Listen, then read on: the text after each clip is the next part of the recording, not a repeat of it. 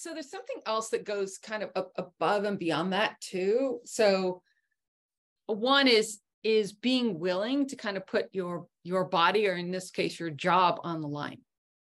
Mm-hmm. Right. And to say, I'm going to stand up for it. However, I think sometimes as product leaders, we may have a little bit more skills than other people, in which we may be able to, I don't know about reverse the toxic leadership, but basically shine a mirror, or show a mirror to them and say, this is the impact of what you're doing. Mm-hmm. Or what is it that's causing you to believe that this is going to succeed?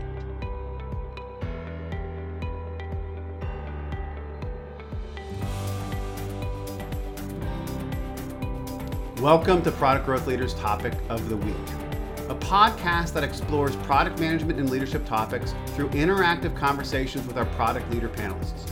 Conversations that will challenge you to think about your thoughts on the topic and perhaps get you to change your mind. I am Grant Hunter, co-founder of Product Growth Leaders and the host and facilitator for these conversations. Listen, subscribe, and add your voice to the conversation every week in the Product Growth Leaders community. Hello, everybody. Grant Hunter here for another Product Growth Leaders Topic of the Week. Steve, the past, this more than a few weeks, the past, month or so of our conversations on the topic of the week, or conversations with clients and other forums, whether it's worrying about healthy product management, whether it's worrying about burnout, whether it's people worrying about budgets in losing jobs and stuff like that. The word toxic was brought up by somebody, and how do we deal with toxic situations? And so this week, the topic of the week is dealing with toxicity.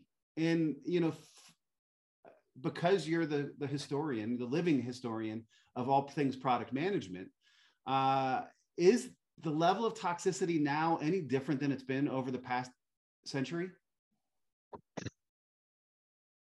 No, I like the century part. Thank you for that. Yeah. Cute. I think it is more toxic. I worry about, a lot of times I'm like, are we more violent today than we were in the 50s? And is it just 1450s? Yeah. Is it just because there's so much more media? But I think, society is more toxic than it was 20 years ago. And I think that expresses itself in some of the things that we see, like 15-year employees who are fired by the automated email. I mean, you would never have done that 20 years ago. Sort of goes back to I think we had a call on empathy. There seems like there's a huge lack of empathy. And I wonder if the lack of empathy is directly correlated to the level of toxicity out there, or empathy and compassion. Yeah, there was a book about education, actually, that was called Our Kids. And the author's point was, years ago, whatever that may be, we used to talk about our kids. And now it seems like everybody wants to talk about my kids. I want to make sure my kids have a good education as opposed to everybody's kids. And, I think that's just part of the trend of the last 50 years, ever since the world turned in 1968. Yeah, I can see that. I think the social media aspect has a lot to, I'm no longer on Facebook, but one of the things that pushed me off was I would celebrate my kid, and I'd get all the responses would be other people celebrating their kid, not congratulating my kid. And I'm like, I didn't want that. But so we decided that this week we're going to talk about dealing with toxic companies and bosses. And on Monday, we put this question in the community. What is worse in product management, a toxic company or a toxic boss? And Joy, you were not pushing, you're not slicing here, right? You came right out in a typical Joy fashion. What'd you say? Boss. Talk to me. Well, after reading May's comment, I will agree that it does depend a little bit on the company size. If you're working at a company with less than 10 people, it doesn't matter how empathetic your boss is. If it's a toxic company, there's no shielding from that. There's no getting around that. But if we think of a typical sized company or a larger sized company, bosses are really important. They can really make the difference. They're your main point of contact. They're your umbrella. They're the one level above you, and they can really make or break it. They can, you work at a company 40 hours or however many hours, 50 hours, 60 hours a week, and they're the ones who are directly influencing your day-to-day. They're the ones directly influencing if you're going to get promoted. They're directly influencing your performance reviews. They're directly influencing your pay or your promotion. They're influencing if you can transfer to another department. And they're the ones who can shield you from all the crap that's the other conversations and what else is going on in the company. So I do firmly believe that regardless of what crap is going on at the company, if your boss makes it warm and fuzzy and cuddly and listens to you and makes you feel good about yourself and helps you grow, that's where you want to be. So they're the ones who can have the most impact, right? Because of the direct relationship, because of the direct, if they are toxic, it is that much worse. And if they're not toxic, I think Jason Weber talked about being able to shield you. And so, there's more of a difference, good or bad, with them on toxic, if they're toxic or if they're not toxic, than maybe the company because of that. I think too, if you're working at a great company and everybody's like, this is the greatest company to work at, and we've been voted the greatest company to work at, and everybody else loves their job, and you're like, my boss sucks. There's such a disconnect there that makes it worse. Like, the company's great, but my direct boss is making me miserable, and yet the company's great. That's worse. Yeah. No, it is. And I've been there. And my first time I had the product management title, I did product management with other titles, but the first time I had the product management title, I was a director of product management, and my boss was toxic. He had me spending more than 50% of my time preparing slides for him for the weekly senior leadership meeting, not for things he was supposed to cover, but so he had slides just in case questions were asked. The just in case. So he had two directors spending 50% of their time giving him CYA so he could look smart. And I got a job offer to leave, and the president of the division said, he was on vacation. He said, I'm not letting you leave until I can talk to you face to face. And I talked about it with Michelle. I talked about it with HR. And I'm like, okay, I'm going to go into that meeting with him and say, I will stay if you move me out of his department. I don't care what title you give me. I just don't want to report to him. I walked into the office, and who was sitting in the office with him? That guy. Yeah. And so I left. So I completely and totally get that. And, I'm sure we'll have a lot more commentary coming into sort of that dynamic. May, you outdid yourself. I think your word count was up to like 1,000 on this one. I mean, gold, but talk to me. I like how you split down versus the lens of toxic manager, healthy company versus toxic company, good boss. So talk to me about where your head is. I think, I don't know where my head is. But I think that there are nuances of which we've all experienced, especially like if you've worked for more than 5 years of your life, you've probably experienced some of either one. So there is a difference between assuming, toxic and healthy boss versus company, do the Venn diagram. You never, according Corey's Venn diagram, if you never want a toxic boss and a toxic company, but what happens when it's the one way or the other? And I kind of broke it down because I wanted to think through the different types of scenarios. But I think Shaughnessy is the person. Shaughnessy, yeah, she came in yesterday. Yeah, summed it up best, which is, you for a healthy product management, you can't do that with a toxic company. For a healthy product manager, you can't do that with a toxic boss, right? And I think really it's important to think a little bit deeper onto the topic of toxic. What does toxic mean? And toxic usually comes about when you as a person is generally having trouble sleeping as a result of work. So either it's, too much work, bad direction, no strategy, you're not doing what you want to do, which comes back to the idea of like your expectations meeting what you actually end up doing. And I think it goes for both the boss and the company and also the work that you end up doing. So altogether, I feel like in terms of product management, specifically for this question, worse for product management, it is the company. Because generally as a product manager, we're not talking about product leadership right now, a product manager, you end up working the least with your direct team. You work with the most with your UX designer, with your team of engineers and QA, maybe with the go-to-market experts, sometimes with leadership when you need to work things out. But you just report to your manager in terms of like how much you have to show them at the end of the day that you've accomplished your metrics, right? Yeah. So I'm actually not sure what a micromanaging product leader looks like in the day-to-day in the specific toxic aspect, because it could vary greatly in terms of the aspect of toxicity. But I think it's worthwhile to think about, like, am I losing sleep? If you are, you're probably not in a healthy environment, not necessarily toxic.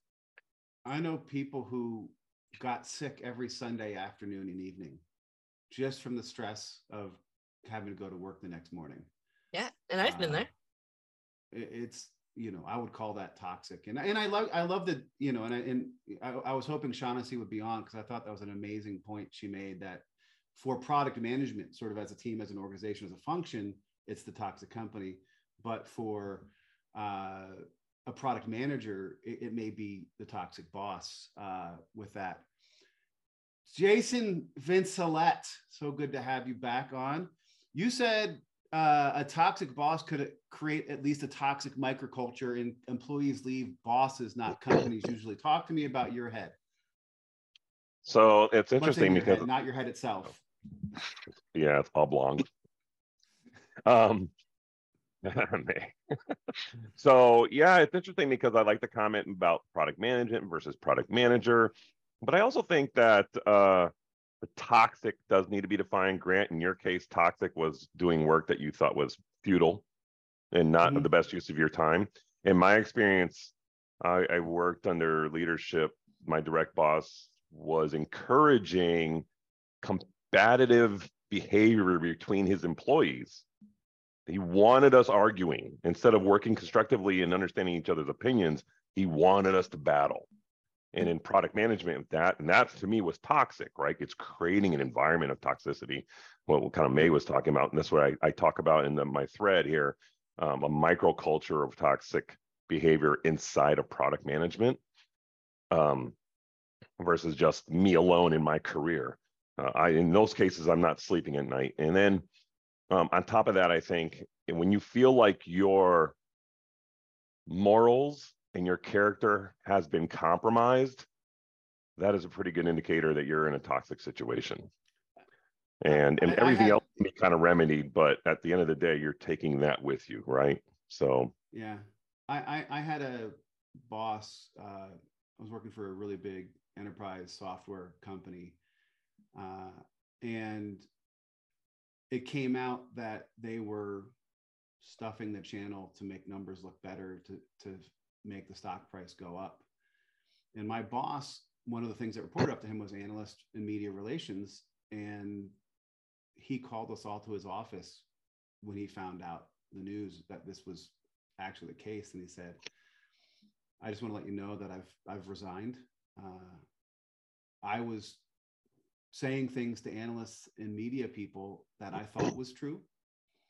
And as soon as I learned it wasn't true, I had two choices: to stay and show them that I didn't care, or leave and keep my integrity. And, you know, that's a toxic situation right there, right? When you're put in a place where you have to make some decisions and it's integrity or your job. But yeah, there's times that comes out. I think I would like to call it, that's a healthy decision, because you're doing I completely agree. It was a healthy decision. And I made the decision to leave at the same time because of that. It's, you know, and a couple people put in, well, I think it was Clay Nichols said, you know, I don't know, because as soon as I see the toxicity, I leave. Right? And may all of us have the power to do that. Brian, you have a thought experiment. Can you have a toxic company without toxic bosses? Right. You know, I came in to answer the question pretty much like Joy, boss. You know, that's the one who impacts you the most. But then I saw Shaughnessy's answer. Shaughnessy's answer. And that got me thinking, going, and then I scroll up to yours. What is worse in product management, not for product managers? So it gave me a lot of thought. But then it's, if you don't have any toxic bosses, can it be a toxic culture? Or is it the people and the bosses that cause that toxic culture? I think I don't have an answer to it, but enablement for sure. Yeah, I mean, I guess there's direct boss, sort of where Joy was talking about, versus the leadership above them. And I've been in a place where I've had a toxic leadership and I was that protector, right? I tried to create a less toxic environment, microculture, as Jason said, for my team. I'd like to throw something out there. So I worked in a place where the leadership wasn't necessarily toxic, but they weren't the best, right? But we had some. You just described like every company out there, most companies out there. Like they were not the best in the way that it was starting to hamper the work, but they had some really great people.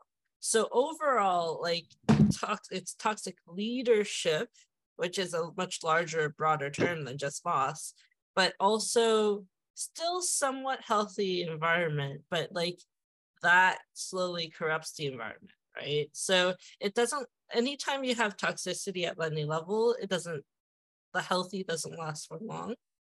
So the question is, what changes first? And Steve, you just put into the chat, incompetence is not the same as toxic. And it's like, just because somebody is quarterly and stock price driven doesn't mean they're toxic, right? They're toxic to me is that extra step of doing it. You know, talk to me about your thoughts on that, Steve. Oh, me, really? I thought you were just quoting me and then you were going to go back to somebody else. No, you, Steve. Yeah, I remember there was a case I studied in school where the stockholders were all upset because the management had attempted something new and it failed and they lost a bunch of money, and the stockholders sued the leadership. And the judge determined that making mistakes and being stupid is not illegal, which I thought was, kind of nice. But I do think to a number of points here, when we have toxicity in an individual, that individual becomes infectious. And I worked for a small company. Apple spoils the bunch. Indeed, as Donny Osmond said in 1968, one bad apple, don't spoil the whole bunch in his case. But anyway, I told that joke at the Mormon church, and I attributed it to Michael Jackson instead of Donny Osmond, and they went nuts. They're like, "Oh, we know that's Donny Osmond," and I'm like, "I'm not gonna." And they pointed to the sign that's on the side of the church. Exactly. Anyway, where was I going? So if you do have a bad boss, so I worked for an organization. They hired this toxic manager. I kind of pegged him early on as not helpful to my future, and I left. And I kept in touch with my friends there, though, and it turned out that the entire leadership unified around destroying my toxic boss. And then finally he left and they all turned on each other because they had just created this toxic environment, battleground in the leadership ranks, and without a common foe, they turned on each other, and the company ultimately was sold for 2 weeks payroll or something. Yeah. Wow. Corey, I want to get back to you. I want to get to you, but I'm going to come to you, Lau. I want to get Richard and Pamela in because I want to dive into a conversation on Corey went above and beyond, not a thesis of 1,000 words like May, but actually creating a 4-blocker. So we'll get to that in a second. Pamela, I'd love to get your take on this question. When I saw this question, my first thought was there was a classic article which basically said people leave bosses. That's it. Right. It's like it's well known. I have put up with toxic bosses. In one memorable occasion, he was in France and I was in California, and that's the only thing that saved us, quite frankly, is I didn't have to deal with him. But I think everybody's covered pretty much everything on this topic. It's just very dangerous. It's so dangerous for the organization that my son recently joined an organization, and they said, we don't accept, what was it? Not even toxic people. There was another name for it, but no assholes. Yeah, no asshole rule. Yep. That is the reason for that, right? Yeah. Which reminds me, and I'll give you a chance to finish your thought here in a second. I have a friend who's a consultant, and she, as part of her getting to know you thing, says that she has a strict no asshole rule. And everybody always laughs, and they almost always say, oh, that must be nice. And yet 20% of the people she says it to then proceed to mansplain to her why sometimes you need to be an asshole. And she goes, now I know who the asshole is. It's self-identified. It's a good qualifying statement, right? How they respond to that question probably tells you a lot. Right. But it also makes me think of some of the companies that I've encountered that have just wonderful benefits. It's like, we have bring your dog to work day, and we have free food, and we have free this, and everybody takes vacation all the time, and they just go on and on and on. And they, 401k matching, and we'll help you get your MBA, and all that stuff adds up to say, man, this is an incredible organization. And yet part of me is always like, how bad must their managers be if they have to work this hard to get people to work here? I get it. I mean, it's tough. Pamela, any last thoughts? No. I think everybody has just put some awesome comments together so far. So awesome. Richard. Sure. I've been sitting there quietly. Well, I have a lot to say. So at my previous place of employment, right, when I was interviewing, they talked about, right, they're big on empowering people. They're big on psychological safety, right? So I was like, this is going to be an awesome place. So I took the job. What I didn't realize is 10 years before I took the job, the CEO used to come into the engineering room 3 times a week and berate everybody. Walk around screaming, yelling, knocking things off their desk. 10 years later, the employees were still terrified. They didn't trust the psychological safety. They didn't trust it when the leadership was telling them they're empowered to make decisions and make mistakes. And so, right, a toxic boss will create that toxic company, and that environment will stick around long after that leader is gone. Yeah, and that's not what Tom Peters meant by management by walking around, is it? No. No, I completely. And I've seen that happen in some places. And sometimes it's not even the berate them, it's the shiny object syndrome, right? The boss, which is where you go every other week. I know Steve's talked about that before. Eva, you tend to be on the same page as most of the conversation where it's the boss, but you used a term, PTSD, right? Is that how we know it's toxic, that you actually have that PTSD from it? I think, and I'm sorry for joining you late, but I think even to this day, even though I'm in a new company, a new manager, I still get PTSD before I go on one-on-ones, just thinking about those old one-on-ones with a previous manager at a previous company that was so toxic. And I hate to even say this, because I always like to be like the strong Philadelphian woman that has no emotions, but like this previous boss made me in tears. And I hate that he had that power and that control over me to actually cry during one-on-ones, to be honest. Yeah, I mean, I can't even imagine. We've talked about, the people who get sick on Sundays for it. And I think, Richard, your example of the PTSD still there 10 years later. And I think that was a term, if there's PTSD, if it lasts beyond, my wife and I, we get into a fight, but it doesn't last long, right? We get over it. If the impact of something lasts more than a day, a week, a month, I think that's a good way of looking at it as being toxic. Corey entered into a new medium of answering questions, just giving me an image. I know you said company too, because everybody else was going boss. You went company, so this is your fight. So, because anything before we get to your chart? I think Jason's question is the first one we should tackle, which is, what does toxicity look like? We've got 10 people on this call. We'll have 12 different definitions. There might be some commonalities in there, but I think defining that is a good first step. And to Steve's point, it's not just stupidity or bad decisions or incompetence. It's really bad things happening.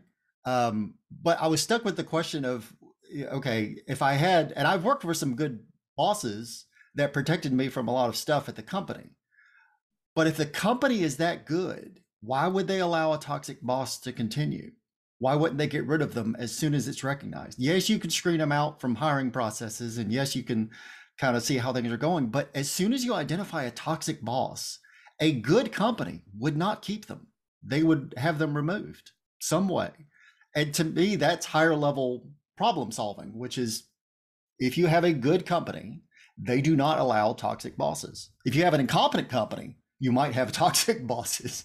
But if you have a good non-toxic company, I don't know how that's allowed. I think that it's very difficult sometimes, because the people who are toxic down. They're not toxic. They're often very good toxic. Yeah, it doesn't matter whether it's toxic up or down. No. But if you're up, you can't see the down. I mean, the only thing I would say is, I met a guy once, and he said, once somebody joined my team, they never left. He was just such an awesome boss, and no one ever left, right? So would you then look for turnover? Like, if you have too much turnover, what's wrong with you, right? But it is one of those common things where you have a good boss in a bad company or a toxic company. That good boss leaves through, they're tired of dealing with it. They get fired. They find a better opportunity. And then what happens? It all goes to crap, because the culture that the company has created, or allowed to exist, I should say, then gets exposed to everybody. And to me, that's again why toxic company is the worst thing than just a toxic boss. And even going above and beyond, Corey now created this 4-blocker: non-toxic company to toxic company, non-toxic boss to toxic boss. Talk me through this, Corey. Yeah. So the bottom left and the top right, those are kind of the easy ones. The bottom right is the one where everybody's saying, well, if we have a good non-toxic boss, they can protect you from a lot of stuff. And it's true. That's where that question in the upper left of, why is it allowed to have a toxic boss in a non-toxic company? I don't know how that's allowed to persist, or how that company could be seen as non-toxic if they allow a toxic boss, an abusive boss, a illegal boss, a boss doing illegal things, how that's allowed to continue at a company that's seen as a good company. I loved it. Any thoughts from anybody else on Corey's 2x2? But I think most companies kind of live around the middle, but the middle is not good. You know? Yeah. No doubt. So, But again, that's why I say defining what toxicity means instead of just stupid, incompetent, or I don't like it, or bad, or I want to 50 years of say product management has told us don't do it that way. I want to say it's a combination. So like there is a tipping point where it's like, I can't take it anymore. Then for you as an individual and for the people you work with as a group, then it becomes too much, right? And the second you say, this is too much, then that's hit toxic, in my opinion. For you. Well, yeah. Okay. Does toxic have to mean more than just you, though? I think so. I mean, like for Otherwise, me, it's a one-on-one. Like for me, it's when other people complain. When I see other people have complaints, I'm like, maybe it's not just me. Maybe that's when it happens. When you say maybe it's not just me. I mean, becomes endemic or it just becomes more of a problem. I used to have this rule when I had my own companies, which was if I'm talking about someone all the time, they're the problem. It was like really clear. Like I'm just spending like all my time worried about this one person. They're the problem. That's it. I think one other thing too, just really quick, is when you have a manager that tells you to constantly be positive, and I can understand being positive, obviously, in a team setting and things like that. But I think when you're on a one-on-one with a manager, you should actually allow yourself to, quote unquote, let it all hang out. And you should be able to talk to that boss about issues and problems that you're having. Like it can't be all like unicorns and rainbows. I think at that point, you definitely need to be a little bit negative in order to get positive. And I always say to be comfortable, we have to get uncomfortable first. And I think that can sometimes be a toxic trait, is people forcing you to be positive 24/7. I was listening to, I don't remember her name, Glennon Doyle's podcast, and she talked about the difference between being polite and being kind, I think is what it was, and how politeness comes from the root of polish. And unfortunately, in many places, being polite is just covering up the toxicity or the misogyny or the sexism or whatever it may be, because, oh, let's be polite. Let's not have that conversation here. And I even that sort of resonates with me, that we need to not try to be polite, not try to make everything rainbows and unicorns, as you said, and have some of those difficult conversations. And yes, Steve, I think dealing with toxicity is similar to dealing with bullies, right? So what is the biological definition of toxic, May? The biological definition of toxic is that it will kill you slowly.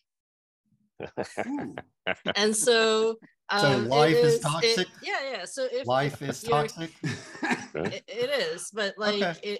It's gonna speed up the process, right? So if your company is toxic, it's going to kill the company slowly, as in the elements within the company are slowly killing off the company by attrition, by attitude, by strategy, whatever it might be, or incompetence. And if it's a toxic individual, they're kind of accelerating the process. So I guess like the difference between a toxic company and a toxic boss is like the proximity to you. Mm-hmm. But I think you're onto something there, because in my training over the years, a lot of people will ask me, how do we compare to everybody else? And the ones that are the worst are the ones that say, so we're pretty much like all the other places you train, right? And I'm like, oh, sure. Yeah, let's call it that, but in my head, it's like, no, you guys are doing everything wrong. But nonetheless. That's like all the other places you train, right? Because they only come to you when they're doing things wrong. No one ever shows up and says, we're perfect, we need training. No one ever does that. Well, there's that. Although certainly I have worked with teams that are doing a lot of things right, and they're worried and they're focused on onboarding. But anyway, I've always thought, organizations are a set of pyramids, right? There's leadership, and then there's the VPs, but within each VP, there's directors, and with each director, there's managers or whatever, but they're little pyramids. And you can find the problem in an organization by seeing where the dysfunction lies. And if all the development projects are broken, then I know where the problem is. It's in the VP of development. But if just the back-end systems are broken, then we need to look at the director of back-end systems. And so it seems like, with that in mind, it'd be easy to identify toxic managers because their pyramids are broken. Mm-hmm. I don't think, okay. I'm going to apologize here, Steve. I don't agree. I think a good toxic manager can figure out how to hide it for a while. They can hide it for a while. They can make everybody else the boogeyman. They can do lots of stuff. They can, yeah. Okay. Narcissistic tendencies, right? Yep. They know how to do. They knew. I actually. But if I were HR, I would certainly be looking at high turnover. But unfortunately, my belief about HR is what they really do is just protect management from harassment suits. I had a toxic boss right out of grad school, and we had. I've talked as about well this as great now. team I work. Yeah, I do exactly. I talked about this great team I worked with, where everybody on the team thought they were the weakest link. Well, the manager of that team was the weakest link, and she always kept getting the top grades you can get at the company, and gave us medium grades, taking credit for everything we did. It took 2.5 years for the team to all one by one depart, and to have the consistent exit interview be exactly it was her. So to Pamela's point, they're very good at hiding it and managing up, as we talked about earlier, but also over time that will come out. And you know, Eva, you talked about gaslighting. Hell yeah. I mean, they do gaslight, and they make you feel like you're the problem. And honestly, I think potentially we could take this Monday question the whole time, but I'm not going to do that because I want to get to the poll. I want to get to our questions, but I think we could just keep talking about that. So let's talk about the poll. Where does toxicity have the biggest business impact? Right? Trying to tie this back to the business role of product management. Where does toxicity have the biggest business impact? Employee turnover, productivity and efficiency, doing the right or wrong things, lack of growth or lack of growth, or other, it depends. I believe this is the first time in a while we had no other it depends. Corey, you came in at 10%. You're with the 10% of people who said growth or lack of growth. Is that still what you're thinking? Well, I was trying to play numbers game. It sounds better when I say 10%. I am the 10%. Yes. Yeah, it's again, I don't, part of me was, okay, toxic companies, again, this is my frame.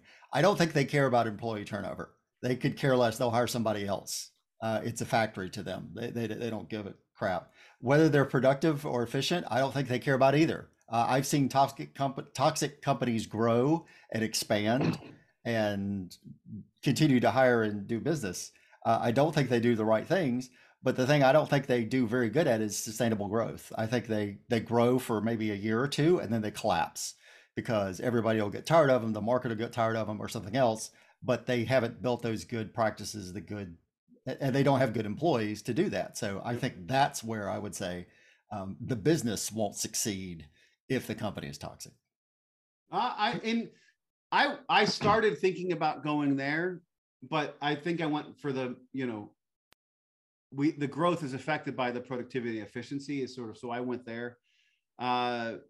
We had 10% of the votes, as we know now, one person doing the right or wrong things. Joy and Jason were with me, and I think Shaughnessy on the efficiency. Joy, Jason, you want to make any comments on why you chose that? And Joy or Jason. It's not one person, Joy, Jason. We're a band. We're a duet. Like Donnie and Marie. We're the two J's. The well, of course, I wanted to say other, it depends, because I was going to say all of the above. But the biggest business impact, I felt like growth or lack of growth does affect productivity, efficiency. Doing the wrong things affects productivity, efficiency. Obviously, employee turnover affects productivity, efficiency. So that's why I voted on that one, because all of the others ultimately, I mean, you want to be productive. Yeah. You want to make money, is the number one goal. And I just felt like all of those other things led to lack of productivity, efficiency. So that's why I answered that. I love it. That's There's great. a logic chain. Very nice. Yeah, same kind of thing to me as well. I mean, the worst thing you'd have is no employee turnover in a toxic company, and that could be possible depending on the environment. Not everybody can just leave. Like, there has to be jobs to leave too, right? And so I've had situations where all the employees were just embattled by the toxic environment, and we just had to live with it. But it severely affected efficiency, productivity, because you have embattled employees all just working together. It's not good, right? So and so I think that leads to low growth and actually stagnation, and then a rapid decline. Atrophy. Yeah. I love it. Brian, I'm going to give you the chance to make the first case for employee turnover. Well, I took employee turnover as the root cause of the rest of them. Your employees turn over, you're going to lose productivity because they haven't not up to speed.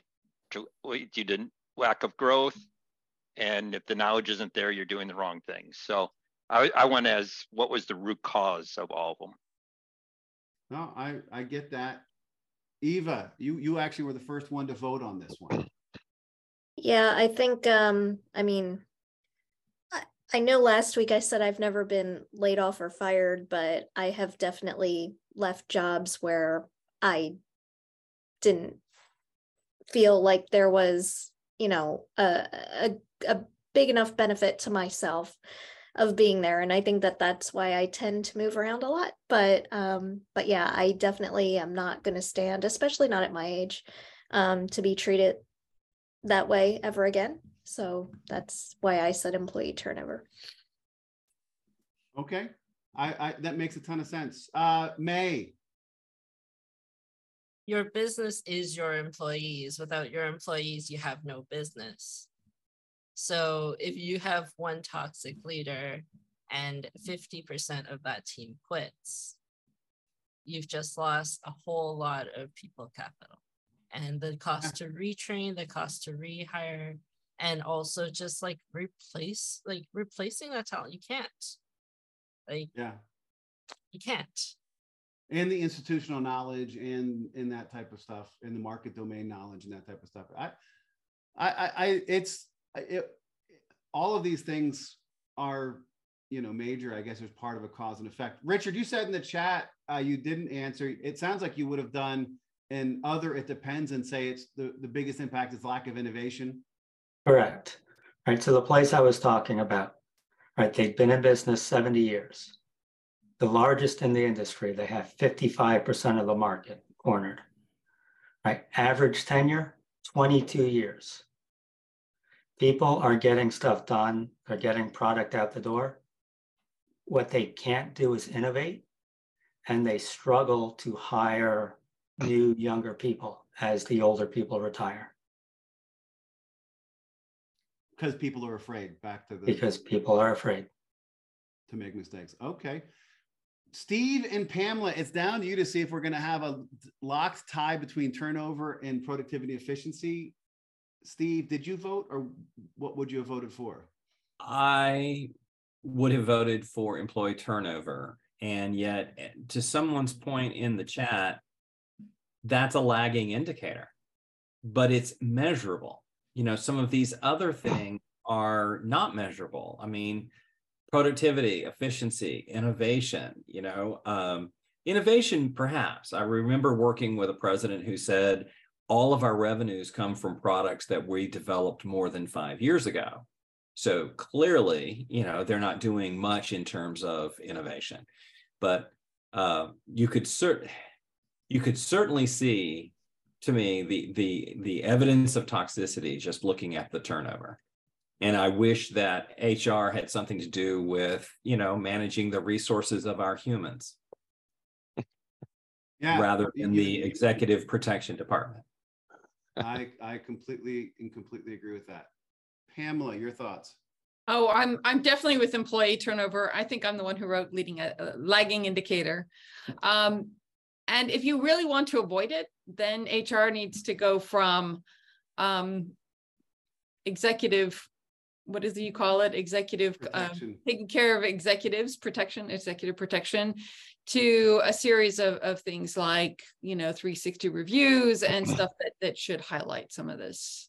Some of this behavior, because that would be more of a leading indicator, but then they have to decide they're in a different kind of business, and not everybody actually wants that sunlight put on them. I mean, there was a story in the chat about someone who had to have HR with them all the time because they make so many boo-boos, right? Like, yeah, no. So with that said, employee turnover is going to have won the poll this week. People ops, to me, just put it in as a big word, but still, I think it's not getting to what it really is. It's nice to see them as people, not resources, I guess. We're going to only have time for one question today. And the question is, as a product leader, let's bring this lens back to sort of our community. As a product leader, how can you best shield your team from a toxic corporate culture?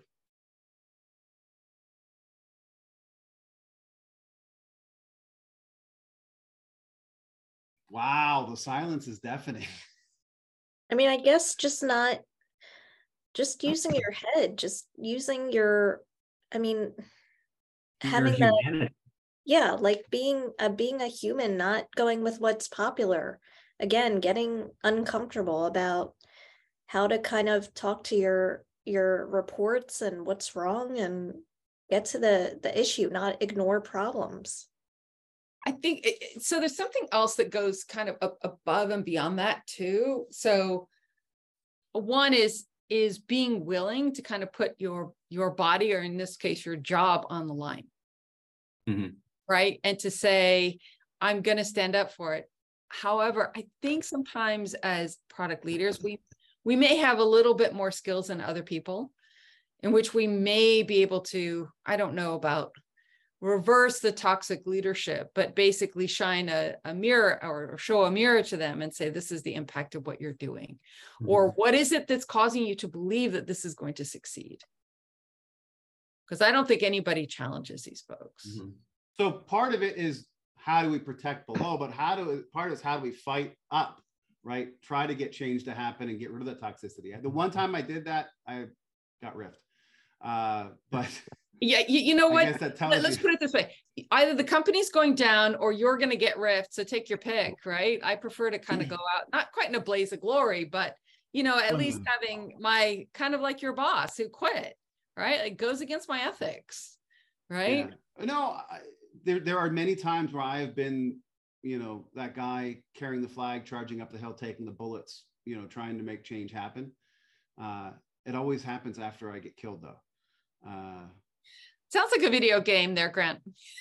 I was thinking Les Mis, but Oh, I see. Yeah, I was listening to that. That's kind of cool. That does sound like an interesting video game. Toxic culture. No, that's just a level of the product management video game. So yeah. Gotcha. And you fight HR at the end, that kind of thing, or whatever. So Jason, what's your take on this? So in my past, I had a toxic boss and a slightly toxic company, but I kept my team from being toxic because I was very, like Diana Brown, I exposed myself to my team and basically just share my values and led my team as my own company, and how we should be and everybody wanted to be on my team because the way I led my team was the way they wanted the rest of the company to be, and then that's just patting my own back, but that's just true. That's why I never had to fire anybody, and never ever quit. And then my responsibility. Well, if you haven't fired anybody, you must not be trying hard. Oh, I'm sorry. I know. Something's wrong with you. You got to fire people. Okay. How about you? And then, from what you were saying, Grant and Pamela, you also have to have some tact into using that as an example of what we should be, not toxic and help others understand that there's better ways of doing things. And I think you can slowly change a toxic company, but you have to approach it from a leader standpoint. So if you have a boss that's toxic, maybe you go to other leaders in other like professional services or sales or marketing that are at your level and see what's going on there. And you kind of just work together and start to create that culture that it should be, and let the executives go, or, things just happen. So I think, giving up is not the best answer necessarily. I think you can, if your heart is in it, you can work that through your team, and actually it can move over to other teams as well. Positivity can be also infectious. It can be, and part of it's also letting them take credit too. Once they've accepted what you've done, use your humility and say, okay, I'll let you take credit because so be positive, but don't be toxic positive. Yes. Corey, you got your hand up. So I was thinking about this and how I've acted as a shit umbrella for my teams in the past, and it's usually four things. One is interpret everything. So I'm the lens through which everything gets focused, and to do that, I have to interpret it. I have to limit the blast radius for what is going to go on in the organization and what touches the team. I have to stay focused on meaningful results. So there may be lots of things that are meaningless that people are being, like timesheet reports and other crap that people are really interested in, but I'm going to focus on meaningful results with the team. And then the thing that I like doing more than anything is being the bad guy. I will be the bad guy. So when somebody says, why didn't you give me this, or why didn't you attend the meeting, tell them my boss said not to, and let them come yell at me. Don't yell at the employees. I love how these answers are sort of a nice combination of the how do we look up and try to impact up, and also how do we be a shit umbrella. I just don't like that. I don't know. Any last thoughts before we head to the lightning round? I think it's important that we do have to fight up and out, but also you have to pick your battles, right? You know the scope of your influence, and if the toxicity is like beyond what your reach can be, like, shielding is only going to get you so far. You can make inroads and like persuade and maybe better the groups around you, so you have a larger collective of like a healthy pocket. I mean, I've spent a lot of time working in like giant organizations, so really it's about the pockets of where you are happy, and as long as you can do your job well and your teams are happy, and I think as a leader you're doing a good enough job. But there will come a time where you do have to push against things that you feel either is unethical or you just can't do it anymore. Then I think that is when the fight or flight response shows up. No, I get that. And it's tough, right, to be in that position, because we're being impacted by the toxicity above, right? We're trying to protect those who work for us. You almost, to keep using the word, you're like, it's a shit sandwich, right? You it's a tough place to be. And somebody pointed out, this has been a PG-13, maybe R-rated edition. We have been using our words well. But with that said, we're going to go to the lightning round. Oop, that's not the lightning round. I didn't get to the right slide. Here's the lightning round. How does a toxic environment make you feel? So maybe this gets to the how do we define it by how it makes us feel. And I'm going to start with Richard. How does a toxic environment make you feel? Powerless. Powerless. Ooh, I like that. Brian. The stuff that's hitting the umbrella. You can't say it, can you? I'm trying to keep the language somewhat decent. All right. It makes him feel like shit. Jason. Yeah, I said it before. I would say compromised. Compromised, right? You can't, I love that. Joy. Well, I was just going to say shitty. But since Brian kind of already alluded to that, I will say worthless. Oof. Nobody wants to feel that way. Corey. Ready to go to war. Ooh. That video game. Right. We coming. All right. Eva. I guess just dejected in a way. Dejected. Yeah. May. It triggers my flight or fight response. Yeah. No, it definitely. Is that definitely the flight or the fight with Corey? Pamela. I'll go with another D word, depressed. Ooh, very much so. Steve. Small. Yeah. I'm going to go with, it makes me feel anxiety, and maybe that touches on the depressed. You know, when that happens, that's when I have anxiety attacks. That's when I you know, sometimes it's hard. And a lot of the things, all the emotions we've talked about, all, you know, it's yes and to all of them, but it's sort of this place where it impacts my health, right? My mental health, which impacts my overall health. So May, you want to end on a positive note? Yeah. How do we do that? So I think you know, let's think about all of the people that we work with and all of the people who are affected by a toxic environment, and why do we allow it to happen? You know, like, none of us want to work in a toxic environment, so let's not let it happen. I mean, like, sometimes when you're in this environment, you feel small, but when you find out that everyone around you feel the same way, the 10 of you together aren't small anymore, right? So band together, make the change you want to see. Talk about how you want to work together as a team. Like, literally call a meeting to say, how do we want to work together? And that changes so much. It does. It goes back to my Alice's Restaurant comment from a few weeks ago, right? If it's more than 3, it's a movement. So, Steve. Very good point. Yeah, I just had one final thought, and that was, I remember reading a book forever ago called Customers Come Second.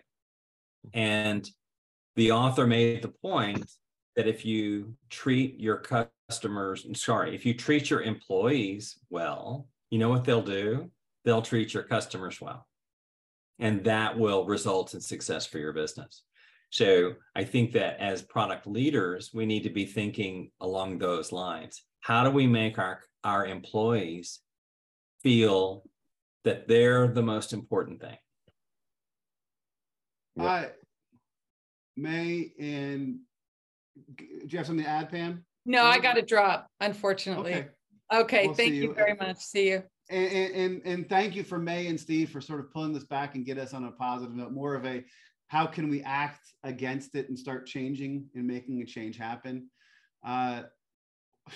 So these calls have been so powerful so far this year. We seem to be hitting topics that really resonate and make people feel and emote. And so I want to thank everybody, Pamela, who just left, Richard, Brian, Jason, Joy, Corey, Eva, May, and my partner, Steve, for these incredible conversations that make me learn and grow. And just hopefully these conversations that can help make a little difference in how do we take on the toxicity? How do we make things better? So thanks for everybody on the call. Thanks for everybody who put stuff in. We do this every week.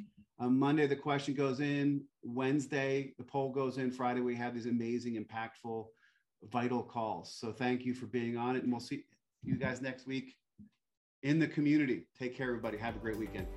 Good weekend. Thanks for listening to Product Growth Leaders Topic of the Week. If you haven't yet, go to your Apple, Android, or favorite podcast app to subscribe, rate, and review this podcast. Join us next week for another episode. For more great content and to participate in the Topic of the Week conversations, go to community.productgrowthleaders.com and join the conversation.